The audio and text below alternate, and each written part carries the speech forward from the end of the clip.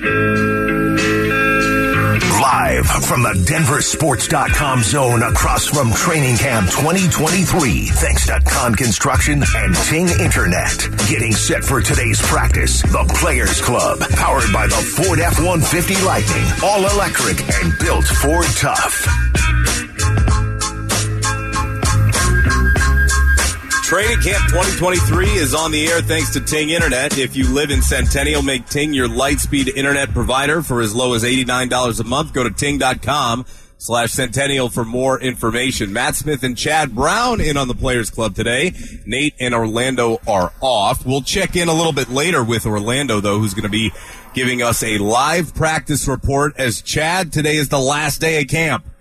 You better make sure that, you got all your summer loving in and you spend all your money at the commissary because you don't want to bring any home to mom and dad, right? And, this feels like the last stop here at the OK Corral. This is always a good day for the players, and particularly when you have had a practice as good as it was yesterday. Really? Okay. I'm not going to say it was the world's greatest training camp practice, but the progress, the process, as Mike Evans has been talking about for a couple of days, the process is starting to pay dividends. And, I had a chance to go to practice yesterday, midweek. I was midweek last week, midweek 2 weeks ago. Okay. So to compare and contrast my first practice I saw versus last week versus this week, it is clear there is progress. It is clear guys are beginning to understand things. It is clear they are coming together as a football team, which is what training camp is all about. And as much as media folks like you want them to hit the ground. Like me. Yes. Oh, like me, he says. Yes. As if he were excluded in that classification at this stage of his life. They want to hit the ground running and everything's supposed to be perfect from day one. Right. There is a process in which progress is made to arrive to where they are today. A football team that is far better off prepared for the regular season than they were last week versus even 2 weeks ago. So, this is a good day for the Bronco players. You got your game coming up, last day of camp. You could probably officially break camp after the game is over, but for our purposes, it's done here today. Yeah, it certainly is. And now we kind of transition to the preseason practice is what it feels like. It feels like now we're fully into the preseason. Camp is really closing out. And like I mentioned to you the other day, that I'm going to take way more out of what we see in the games than I will out of practice. But one common theme I heard after all of you guys got out of the gates yesterday was how great yesterday's practice was. So enlighten me on why it received such positive marks. It's received such positive marks because that progress that I talked about. And what does that look like? What does that look like? It looks like a higher level of efficiency. Okay. It looks like, from a Russell Wilson perspective, in one-on-ones, to be able to hit Jalen Virgil in stride down the sideline. Whereas when I saw it 2 weeks ago, that ball was short. It was Courtland Sutton taking advantage of a underthrown ball by Russell Wilson, which I saw a couple of times yesterday. So it's still not perfect, and not that you want to be perfect here going into week 2 of the preseason. Your perfection should be a lot further down the road because it's almost impossible to maintain that. You don't want to achieve that now. It needs to be much deeper into the season. But Courtland Sutton goes up and snatches the ball on a 50-50 ball. Something that my normal radio partner, Nate Jackson, would say that's what this receiver group needs to do. They got to have the dog in them. They got to go up and snatch balls out of the air. I didn't see Courtland Sutton do that last week or 2 weeks ago. So these players now beginning to gain a higher level of comfort, specifically for Russell Wilson.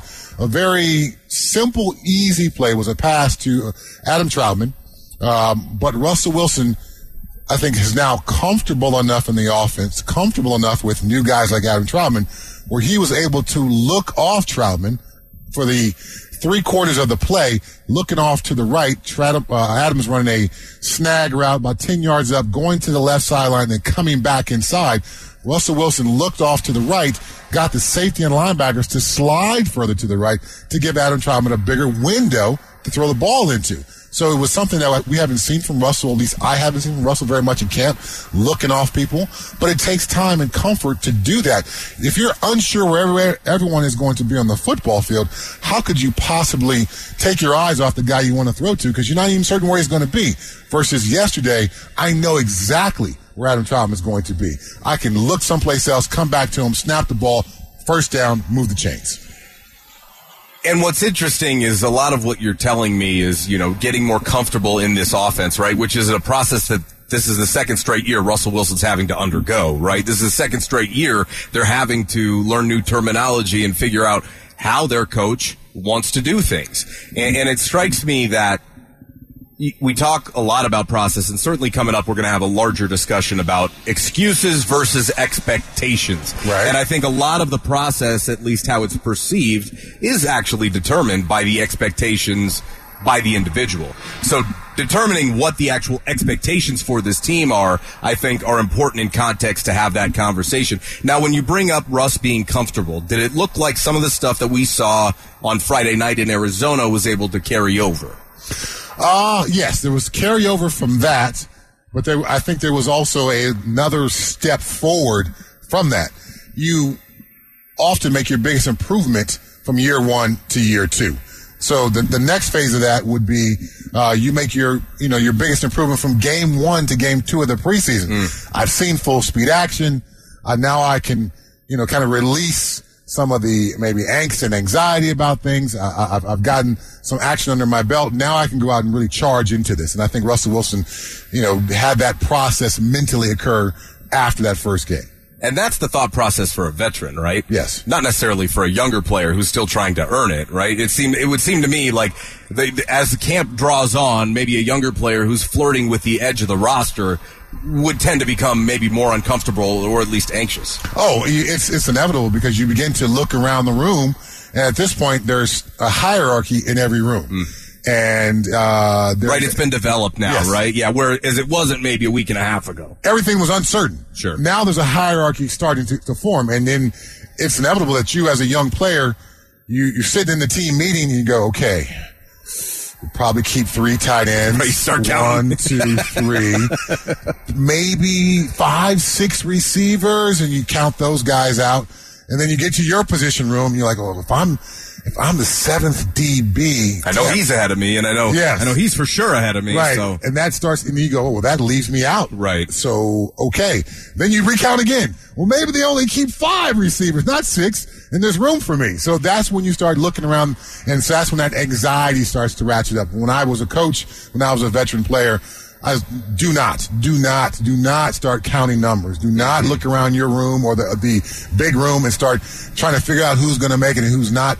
Because literally, yes, you are trying to make this football team, but you can't just focus on that as a young bubble guy, maybe not on the roster. You've got to find a way to audition for all 32 teams. And if your mind is counting numbers, you're taking your focus away from what you should be doing, is trying to put the best you on tape as possible.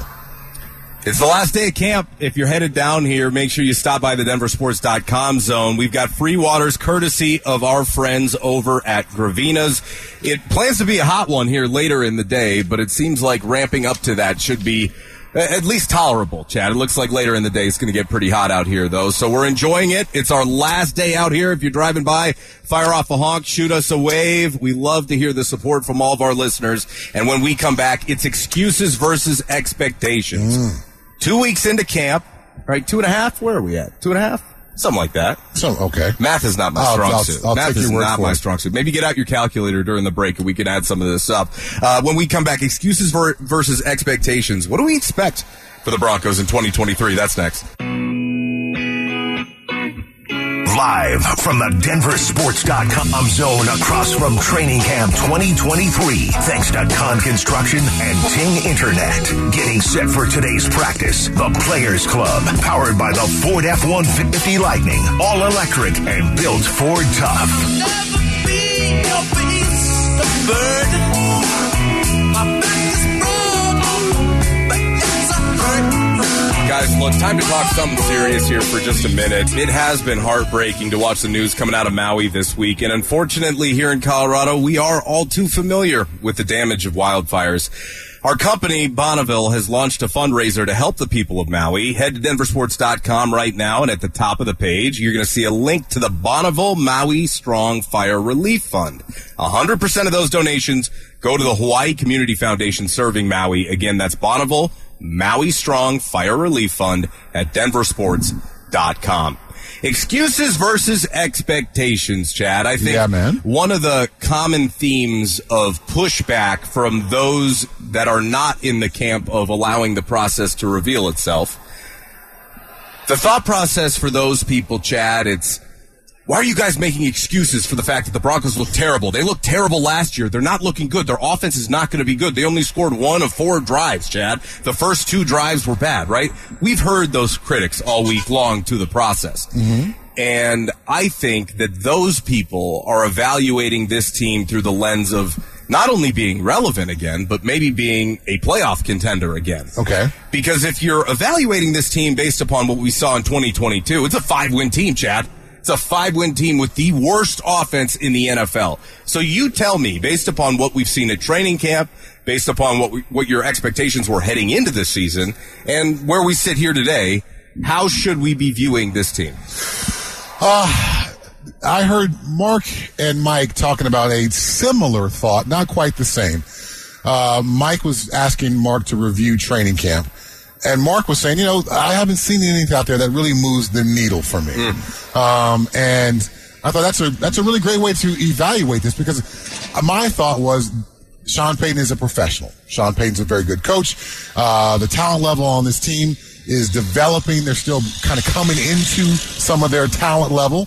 But I saw this training camp as really the only possible way was to hurt this football team rather than really to improve it, because I understand there is a process. So I'm not sure if I've seen enough to change my expectations one way or the other. Offensive line is an issue, but preseason games, you don't stack plays the same way that you do during the regular season to help your line or help positions that may be deficient. You're still trying to install things. So this is a 8-9, 9-8 football team, in my opinion. And that opinion has not changed after being at camp and being across from camp for 3 weeks now. Interesting. And you felt this way heading into it? Heading into it, I haven't seen anything that changes that. They haven't been so bad where I'm like, oh man, that was pretty lofty of me. Nor have I seen anything where there's continued flashes of greatness and I go, oh, maybe this is a 12-5 team. No, I haven't seen either one of those. I just see a team that is rounding into form, that is going to have to figure some things out here in year 1 with Sean Payton. But considering your improvement is never in a vacuum, you got to look at the champion Chiefs in this division and recognize that this team is not nearly at that same level. That's very grounded, first of all. I will say my experience was a little different. When we went through the schedule exercise of picking all these games when it first came out, I ended up with 10 wins. Okay. I felt kind of sick to my stomach about it because I'm like, that's double what they had last year. Right. Based upon what we saw last year, it seems like that just feels unrealistic in general. And, we go through it a few more times, but as we started to near close to training camp, I started to dig up some numbers of things that I felt like, hey, Sean Payton can improve the fact that they were 3rd in the league in penalties last year, 4th in the league in pre-snap penalties on both sides of the football, right? They can clean up some of that discipline. So the baseline of expectation for improvement heading into training camp, meaning the second that they walk out onto the field, we should see a more organized product than we saw last year. Is that fair to think? That is quite fair. Okay. So when I got out to camp, my expectations actually changed. So where before I felt like 7 to 10 wins was probably an accurate range for this team, meaning that 7 is probably the floor, and that feeds into logic because the worst record that Sean Payton has ever had in his head coaching career were 3, 7, and 9 seasons in New Orleans, right? But I also felt like, look, if you hit some green lights and you start to maybe get through to Russ and you figure some things out, maybe your ceiling is 10 wins. But after I saw training camp, Chad, that changed. It felt much more, and I, mind you, I was out there early. So for me, it felt more like a 5 to 7 win range was more realistic than maybe a 7 to 10 win range. But after what I've seen here, maybe the last few weeks, I can see the path to an 8 or 9 win football team. I just still think, based upon the issues that they have remaining, they've got a lot of work to do, man. What are these issues? List them out for me. Offensive line is a huge one in the fact that you spent a lot of money on 2 free agent offensive linemen that maybe came in having some questions, right? With maybe McGlinchey and his pass blocking ability, Ben Powers the same way. Let's pause there. Okay. Do you think that Sean Payton and George Payton didn't watch tape on Mike McGlinchey? Do you think they're surprised by the fact that he's not an elite pass blocker? Or did they know? Because I certainly knew. Now, I had a chance to be, watching Mike McGlinchey literally every day for 6 weeks when I was an interim coach with the 49ers. So, but I knew, you don't have to go very far into the tape vault to look at Mike McGlinchey and as a run blocker versus a pass blocker and recognize one skill set's pretty strong and one's a little bit lacking. Okay. So they knew exactly what they were getting to. So the pass protection issues for Mike McGlinchey is not causing consternation in the coach's office at night when they're talking about practice. They knew exactly what they were getting into. Now this guy's, the fact that he's nicked up, and now they got to go with right tackle 2 or 3 or whatever it's going to be at that position, that may cause some concern. But Mike McGlinchey himself, they knew exactly what they were getting. So they've got a plan to deal with that. Sean Payton has got a scheme to deal with that. He's got a sequence of play calls that is going to take that away. This is why Mike McGlinchey wasn't a liability for the 49ers, because Kyle Shanahan knew what he had and made sure, I'm going to put this guy in the best position to be successful by running the football, by going with play action pass, by when I want to pass the ball, it looks just like this run play, and there's a boot and there's a waggle, and I've got all these things to cause the defense a little bit of pause that allows Mike McGlinchey to get into his pass set and have a better chance for success on that individual rep. And whether or not they may have known those things, it still doesn't mean I'm any less concerned based upon the performance I saw on Friday night. And the other part of it is with McGlinchey specifically, I don't know if we can really judge him yet based upon what he practiced a few days after one of his best friends unfortunately passed away. I'm really not holding too much of what we saw, against him in training camp. However, it does put him in a position now, because you mentioned he's banged up, where he's going to have to debut the first 2 weeks against Max Crosby and then the second week against Washington's defensive front. Yep. So yeah, I don't know if I would completely agree that there's no consternation over there about the fact that, and maybe about his skill set, I see your point, but the gelling process, I think that is a concern. The fact that he's going to miss that amount of time, where this is really where you're meshing together as a cohesive unit. And certainly as the season progresses, you continue to develop all of that, and it's not like, well, we got it done in camp, so here we go to week 1, and we're never going to get any better from where we are now. Right. But I just think that the foundation that they've set themselves up with here leaves a lot to be desired as we move closer to the regular season as far as the offensive line, because what we saw last year was Russ be 6th in the league in pressured throws with 105. Right. The most sacked quarterback. He saw pressure on over 160 dropbacks last year. Mm-hmm. You've got to find a way to protect this guy better because of his natural limitations. So yeah, that is a concern for me at the moment in time. Okay. But here's a bigger concern for me. Bigger than the offensive line. Yes. Okay. Yes.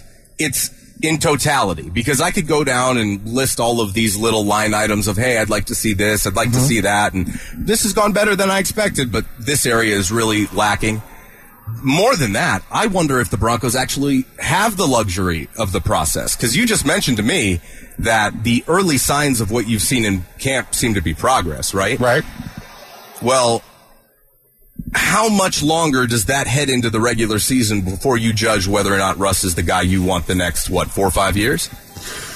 All right, this is a conversation that's driven me crazy for 2 months now, that suddenly Sean Payton is going to be asked to do this dual role of call plays that give the Broncos best chance for success to win a football game, but separate in that, he's also got to sprinkle in plays to see. Well, I don't know if I said that. You didn't say that. Okay. You didn't say that, but others have insinuated this kind of thought, that it's 2 separate tracks, evaluating Russell Wilson and winning football games. And somehow Sean Payton has got to defer to win football games to evaluate if Russell Wilson is worthy of being a Bronco again next year. We are going to see plenty of that during regular gameplay. So it's not a separate process. It's exactly the same process. Now, will Sean Payton call things differently next year versus how he calls things versus how he calls things this year? Yes, because he's going to change and evolve, and as a play caller you should. The league changes, defenses changes, your personnel changes. All those things are going to change. So it's always felt like a weird way to discuss it because they're actually the exact same thing. They're not separate pieces. Okay. And I would agree with you there completely. I definitely don't fall into the camp of somebody who thinks, look, you got to let Russ cook to see if he can cook. That's not what I'm talking about. But I do think that this is the basis of a really good conversation that I want to swing back around to here coming up a little bit later. But coming up next, Adam Schefter joined the morning show this morning, and he had some phenomenal thoughts on the fact that Mike Shanahan was snubbed yet again from the Hall of Fame. That news came out yesterday, so we'll dive into some of Adam's comments and react to them next. But we are live here from the DenverSports.com zone at Training Camp 2023, thanks to our friends from Kahn Construction, a commercial general contractor specializing in tenant improvement and design build projects for over 3 decades. That's Kahn, K-A-H-N, Construction.com. Schefter on the other side. Live from the DenverSports.com zone across from Training Camp 2023, thanks to Kahn Construction and Ting Internet. Getting set for today's practice, the Players Club, powered by the Ford F-150 Lightning, all electric and built Ford tough. Hey campers, it is the last day of camp here. Centura Training Camp Summer Camp. Make sure you get down to the commissary where you can collect your free bag of box tops to take back to school, because today's the last training camp day of 2023 here from the Valley. And we're here, of course, live from Training Camp 2023, thanks to our friends over at the Randy Ross Tennis Center. I actually went down to the commissary today, Chad, because I had a bunch of those, and I'm collecting box tops. So hopefully for this school year, I can get the grand prize. I'm rooting for you. Thank you, buddy. I appreciate that. It's always good to be supported. Earlier this morning, Adam Schefter joined Mike and Mark, and the boys were asking him about the Hall of Fame process, at which Adam revealed that he used to have a vote for the Hall of Fame before he begun working for NFL Network. And of course, yesterday, at least as much as it relates to the Hall of Fame, the news of the day was that Mike Shanahan was passed over yet again for his turn in the Sun. And the boys asked Adam Schefter about his thoughts on the snub for Mike Shanahan. Yeah, it's something that I don't really think is great. I don't like it. I'm sure somebody there could educate me and make me feel a little bit better about the process, but I think it's a bunch of BS. Like, I love how these guys get into the Hall of Fame like 30 years later and they're not alive to enjoy. Like Ken Riley. Oh, Ken Riley morphed into a Hall of Fame cornerback within the last year that he got in. Why didn't he get in when he was alive? Ken Stabler. It bothers me. It really bothers me that all of a sudden, after a certain amount of time, because of some political BS, there's a push on a guy and he gets in, because it's a highly political process and it's unfortunate. And Mike Shanahan is a Hall of Famer yesterday, today, and tomorrow. So let's just make him wait, and we'll keep making him wait, because we only allow one coaching career. Like, who comes up with these stupid rules? Thoughts, Chad, on the strong words from Adam Schefter? Adam's absolutely right. The process is deeply flawed. And yeah, I think almost every Hall of Fame has these kind of discussions, but it seems to be more in the NFL Hall of Fame where, yes, suddenly you're at the end of your life or you've just passed away and now you're a Hall of Famer. Yeah, what happened to the previous 40 years before that for Ken Stabler?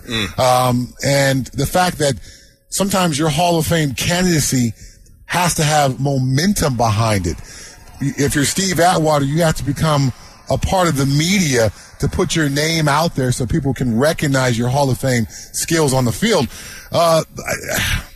Short of a complete overhaul and revamping of this entire system, I'm not sure how we can change this. There are rules in attempts to make this exclusive, which it should be an incredibly exclusive club.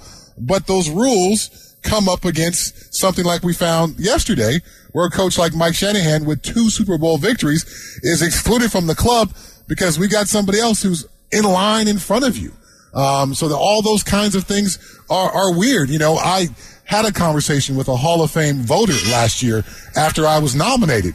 And I was like, hey, man, I've stayed completely out of this. I have no idea what this process is like. He's like, well, I tell you what you should do. You need to call or find somebody on your side who can call all these players that you played against who can vouch for you who are already in the Hall of Fame. I was like, oh, that feels incredibly weird and incredibly uncomfortable. I certainly will never be doing that. If there's somebody else who wants to take up this for me and contact Willie Roaf and Will Shields and Tony Gonzalez and all these players who I played against and all these guys who I've played for who are in the Hall of Fame, Dermontti Dawsons and Rod Woodsons and all these guys, then sure, yes, I will allow you to do that on my behalf, but I'm certainly not going to do that. But he's like, Chad, so you got to think about it. The fact that you bounced around and did not finish your career as a Pittsburgh Steeler, as part of one of the more iconic franchises in the sport, there's going to be some work for you. And if you want to really do this, it's going to take some work. It's like, I can't do that. Either I'm in or I'm not. Either I'm a Hall of Fame player or I'm not. If somebody else wants to do that for me, sure, but I can never participate in that. So I imagine for someone like Mike Shanahan, yeah, it's got to be weird. I have to go vouch for myself. Does not my record vouch for it? Doesn't the Hall of Fame guys who I coach, Shannon Sharps and Terrell Davis, does that not vouch for what kind of coach I am? So this process is flawed, as Adam Schefter said, and it does need to be revamped. And it's ridiculous that Mike Shanahan will have to wait a few more years before this happens because he's been a Hall of Fame coach for a long time. Right. Retired 2013. Now he's still helping Kyle, maybe just on an auxiliary basis. But as far as his eligibility, he's been eligible since 2018 now. So this is the 5th year in a row that he's been passed over. You're talking about the process and how political and how flawed it is. Well, Schefter went in on that too. Well, I was a voter 15 years ago for about 4 years, if I remember correctly. And then when I left the Denver Post to go to work for the NFL Network, they couldn't have a voter from who is an NFL employee also serving on the Hall of Fame board. There would be a conflict of interest there. So I haven't voted since then, and frankly, I'm happy not to take part in a process like that. And yeah, it's just, I think a lot of times guys who have better, more respected presenters belong in the Hall of Fame, or they get in the Hall of Fame. And guys who have presenters who aren't as established, aren't as respected, they wait to get in the Hall of Fame. That's an example of it right there. I don't like, 50 people, one in each city being empowered. I don't know where that came from. I'd rather, and the sports writers won't like this, but that's the way it is. The people who played in that era know. I'm sorry, but Stink knows who are the more qualified defensive linemen and even offensive linemen, more so than a writer from Pittsburgh or a writer from Dallas or a writer from Arizona. Am I wrong? I mean, it's ridiculous. And they lean on the opinions of all the people who played and coached in the game to present in the room. I mean, and it's a small number. Why not have all those writers and players and coaches and have, 1,000 balloters voting? Like, who made these 50 people the voices of God and the deciders of fate? You got me going here. So I want to give you a chance to respond to that, but I want to say before you do that I think Adam has a really valid point here about the Hall of Fame process for all sports. Not just the NFL, for all sports. There are a selective group of people who do this voting, and there's no comprehensive list. We don't know who it is. There's no accountability, so I'm with them there. We know who's on the list. We know who participates. Some. You don't know them all. I mean, could you tell me all the NFL Hall of Fame voters right now? I could not, but it's available. Okay. It's the I'll look it up. The Google machine will give us some information. Because I've never seen anything like that. Oh, I've seen it. Okay, so what do you think about Adam's opinion in changing that process? It's a tricky one. It is a tricky one. Having done Pro Bowl voting with players, if you are a second-year wide receiver, do you have any idea what's happening on the offensive defensive lines? You don't. You don't. So when I was leading the team on the Pro Bowl vote, sometimes it just became a popularity contest. So while I understand wanting the players to participate. But if the Hall of Fame player selection is skewed, there's a reason why there's a ton of New York Giants and Pittsburgh Steelers. Those are more the iconic franchises in the sport.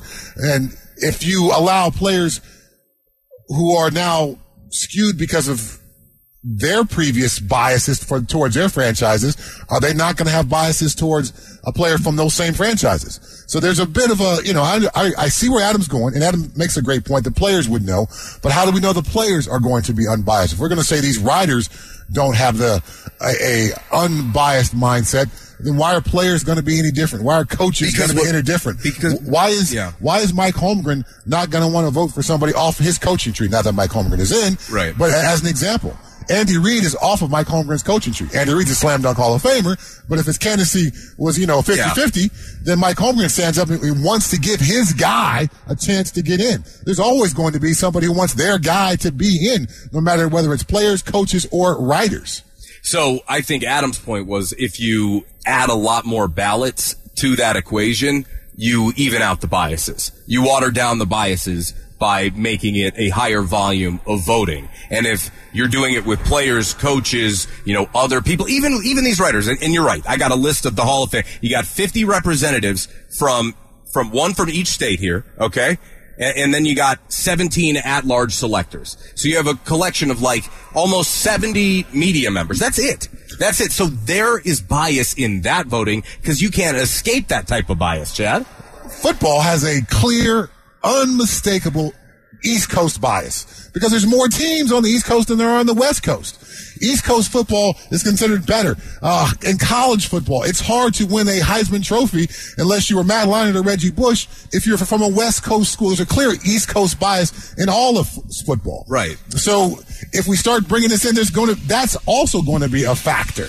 You know what I mean? Because I had a chance to see you play because you played in my time zone versus a West Coast guy. So it's impossible to escape these biases. So I'm not sure if adding more voter changes it or just confirms the bias is even stronger. No, I think it changes it because you're going in what he's suggesting, you're going from a pool of almost 70 voters to a pool of hundreds and hundreds, if not 1,000 voters. Who all have the same list of biases. But if you did that, you wouldn't allow the process to play out the way it is where you have to go politicking for yourself and carry around the poster of, hey, vote for me, class of 2023. That wouldn't happen if you had that many people. I mean, or maybe it would, but it would be much more challenging to play that old boys club game where it's really one hand washes the other. You take care of me here, I'll take care of you there. It would be far less prevalent, in my opinion, if you had that type of sample size. But it's a fascinating argument.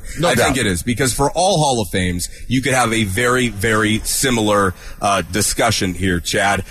Look, when we come back, I want to talk to you about a comment that I read yesterday about boot camp reps. Okay? That's what I heard somebody classify what the Broncos are out there doing. They called it boot camp reps.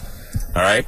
All right. I want you to think about that one for a second. Mm-hmm. We're going to take a break, but first we're here live from Training Camp 2023 in the DenverSports.com zone. Thanks to our friends from Kahn Construction, a commercial general contractor specializing in tenant improvement and design build projects for over 3 decades. That's Kahn, Kahn Construction.com. Back with more in just a second.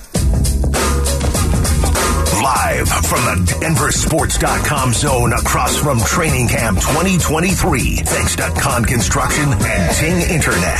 Getting set for today's practice. The Players Club. Powered by the Ford F-150 Lightning. All electric and built Ford tough.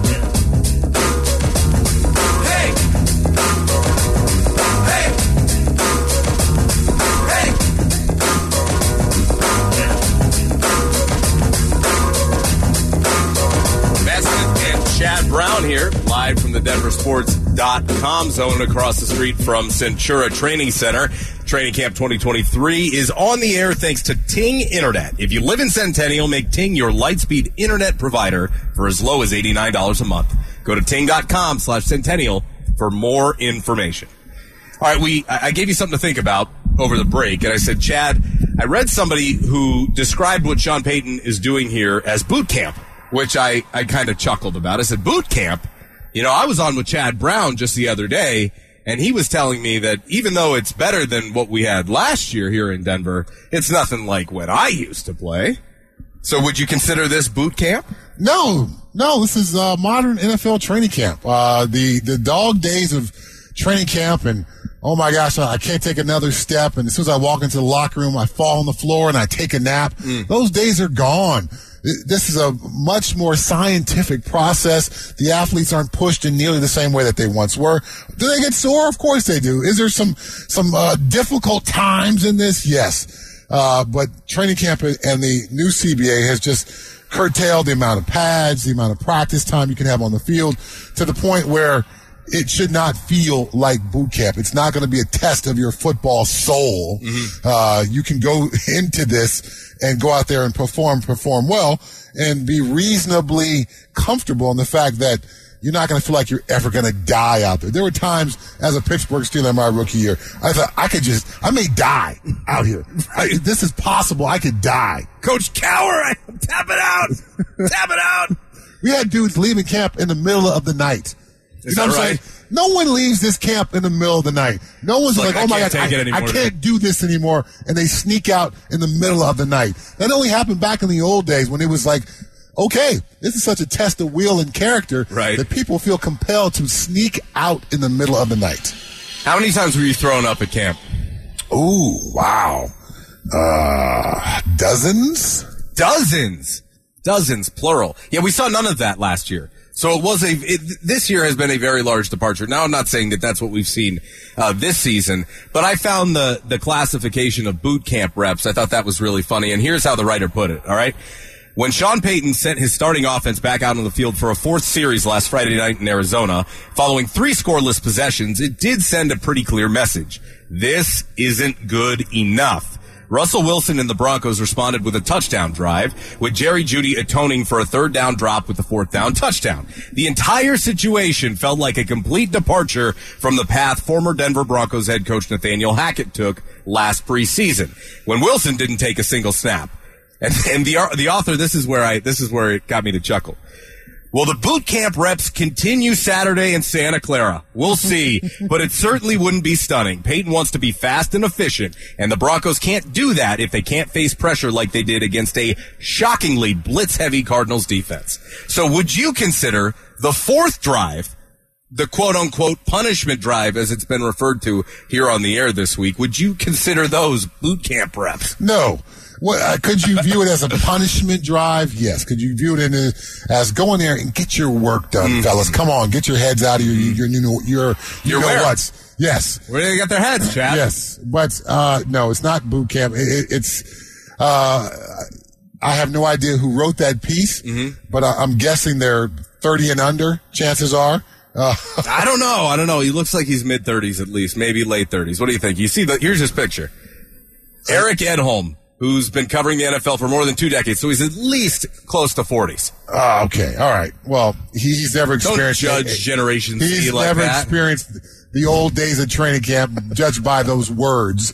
So, it's not boot camp reps. As a coach, guess what? You are allowed to demand things of your football team, and it doesn't have to be viewed as a punishment, or you're a dictator, or you're going back to the days of Bear Bryant. You know, we knew Sean Payton would have a bit more of an old school approach, but even Sean Payton, I think, who would love to do things even at a higher level, is limited by the CBA. So there's only so much you can do. And so this extra drive that these guys were asked to do, guess what? It was to their benefit. It wasn't to their detriment. Right. It was, to me, I didn't see it as a punishment. And maybe by the old school mentality of, well, you guys went out there and just absolutely sucked it up, so get your tails back out there and figure it out. Right. Maybe if you want to consider it from that perspective, a punishment drive. But when I was watching it, I never had a doubt that he was going to send those guys back out there for another drive. What did they accomplish in the first 3 drives? Right. And so, while I didn't consider it a punishment drive, I considered it hey guys, this is almost a desperation drive. Like, we got to figure this out. What we just showed here, the first 3, that's not okay. Like, that's not okay whatsoever. And like I said, I viewed it more as, let's get our reps in here, because if we don't do it now, where we actually have the luxury of taking reps when the stakes don't matter, what is it going to look like? when things actually ratchet up. He said 15 to 18 plays. I know. And so going to that drive, they had done 14 plays. Right. So I've seen coaches come down on either side of that, and the more hard-nosed, quote-unquote, old-school coach is like, yeah, get out there. Mm-hmm. You know, and if this drive goes longer than 18 plays, you guys are still going to be out there. We're going to finish this drive.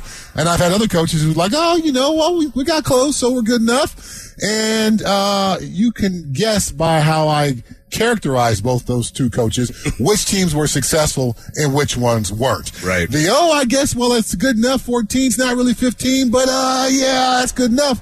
They got those, okay, I guess it's good enough results during the season.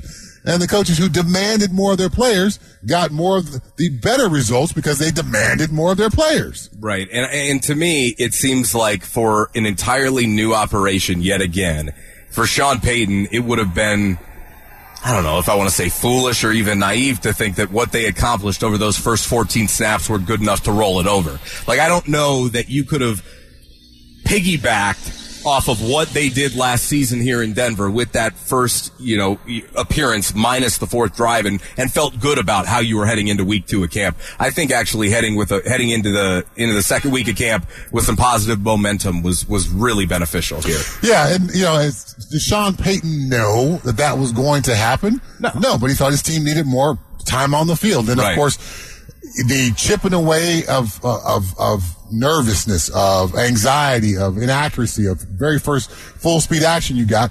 Yes, you give guys, professional football players, enough reps, they're going to get up to speed. It took some time, but they got up to speed. Now we'll see if they're able to continue with that here in game 2.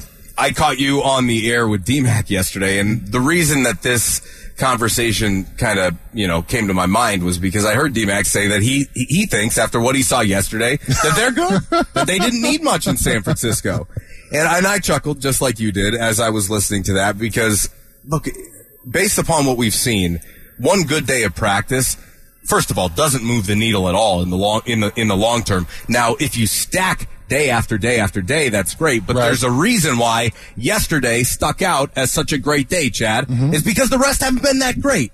And what does that indicate? It indicates a team that is still learning, that is still trying to figure things out. So yes, they need more reps. Yes, they need almost a complete half, if not more than that, in San Francisco on Saturday, right? Right.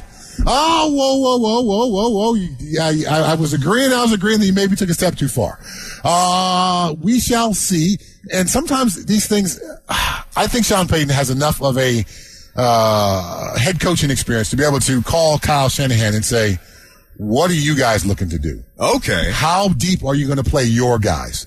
So we can all be on the same with the enemy, huh? Well, you have to coordinate these efforts. And so you can be on the same page so you can maximize these games. If you're just literally going to go out there and just roll the ball out there and see what happens, and you decide, well, I want to play my guys deep into the second half, or at least the first series or two into the second half, and they're not going to play any of their starters, well, then it kind of negates the benefit of that. So you guys got to be on the same page there. And so obviously the joint practices is a way to do that, which the Broncos will have some of those next week.